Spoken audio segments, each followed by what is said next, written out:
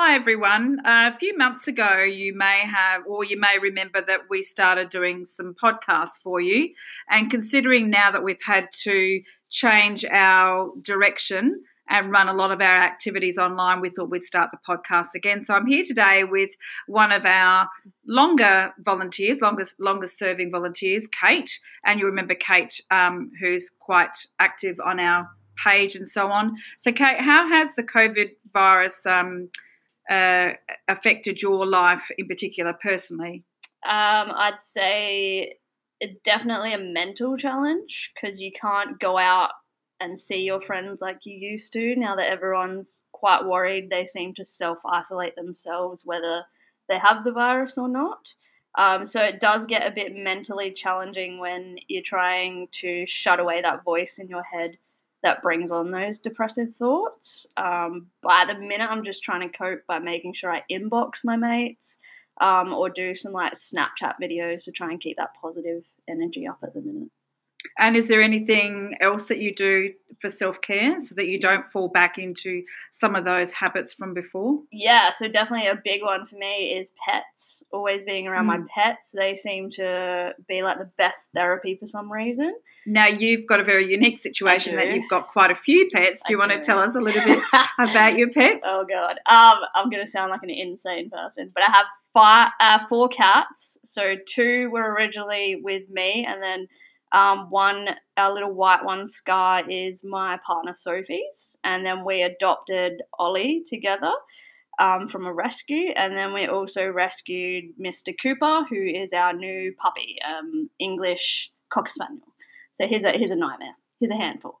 Yes, well, do you want to explain what he's actually chewed up at home? Yeah, sure.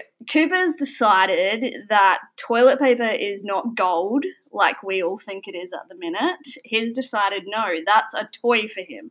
So he will go around the house and seek out a toilet paper roll, and I'll come downstairs after like either having a nap or waking up, and there'll be toilet paper everywhere, and he'll just be there with a little grin on his face like, hey, Mum, look at this. Not good. So speaking about toilet paper, yes. I saw a lovely quote the other day in which it said that just imagine the day when all houses will be TP'd.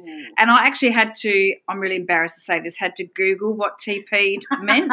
Yeah. It means toilet papered, in case anyone else out there is just like me. But what an interesting phenomenon now that we find toilet paper so precious. So what else have you missed in the last few weeks apart from toilet paper that you probably never thought you would? Oh, pasta. Okay. Yeah, because I'm half Italian, so pasta to us is like religion. If we don't have it in the household, I find myself going insane, pretty much. I would have it for breakfast, lunch, and dinner because it's delicious. And what kind of sauces do you have with your pasta? Nonna makes like a typical Italian like bolognese sauce. So she always like freezes it and then sends it down to like all of her grandkids so we don't have to cook it ourselves. That's lovely. Yeah. So speaking about your nonna then, are you worried about her health and safety? Yeah, definitely, because she is on her own now that Nonna's passed away. But myself, Dad, and Uncle Mario's been keeping in touch, and like touch wood, she's all good. And she's been saying that the family over in Italy, as far as she knows, is okay as well. Well, that's good to hear, isn't it? Yeah. So is there anything that you would say? I know that you come in on Wednesdays, you do a lovely chill and chat session, and we're running those remotely now as well. Mm-hmm. We've been very careful in the office space here, haven't we? By distancing ourselves and wiping down surfaces, but we're about to go fully remote as from next week. Yep. But yeah, these podcasts now are going to be to try to distract people, give them something else to listen to, hopefully something to respond to, entertain them in a sense as well, and also educate them. But is there something you would say to young people in particular who are suffering from a mental health condition and finding this situation quite overwhelming? Yeah, I'd definitely say my number one topic would be keep in touch with your friends, because at this time it's really hard with your depression, if you have it, I would say keep those self-care tools because sometimes your mind kind of just wanders. Your friends seem to be the ones that can like pick you up distract you from the coronavirus as well, when you're just having like your muck around chats about who the cutest boy is at school or something like that, you know.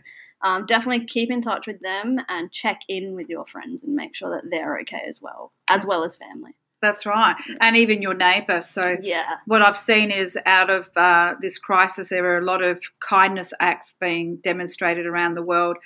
So we're going back to worrying a little bit more about our neighbour that we perhaps didn't have a lot of time for before. I've seen a lovely return to listening to grandparents' advice and wisdom and wanting to spend more quality time with them. Obviously now it's FaceTime.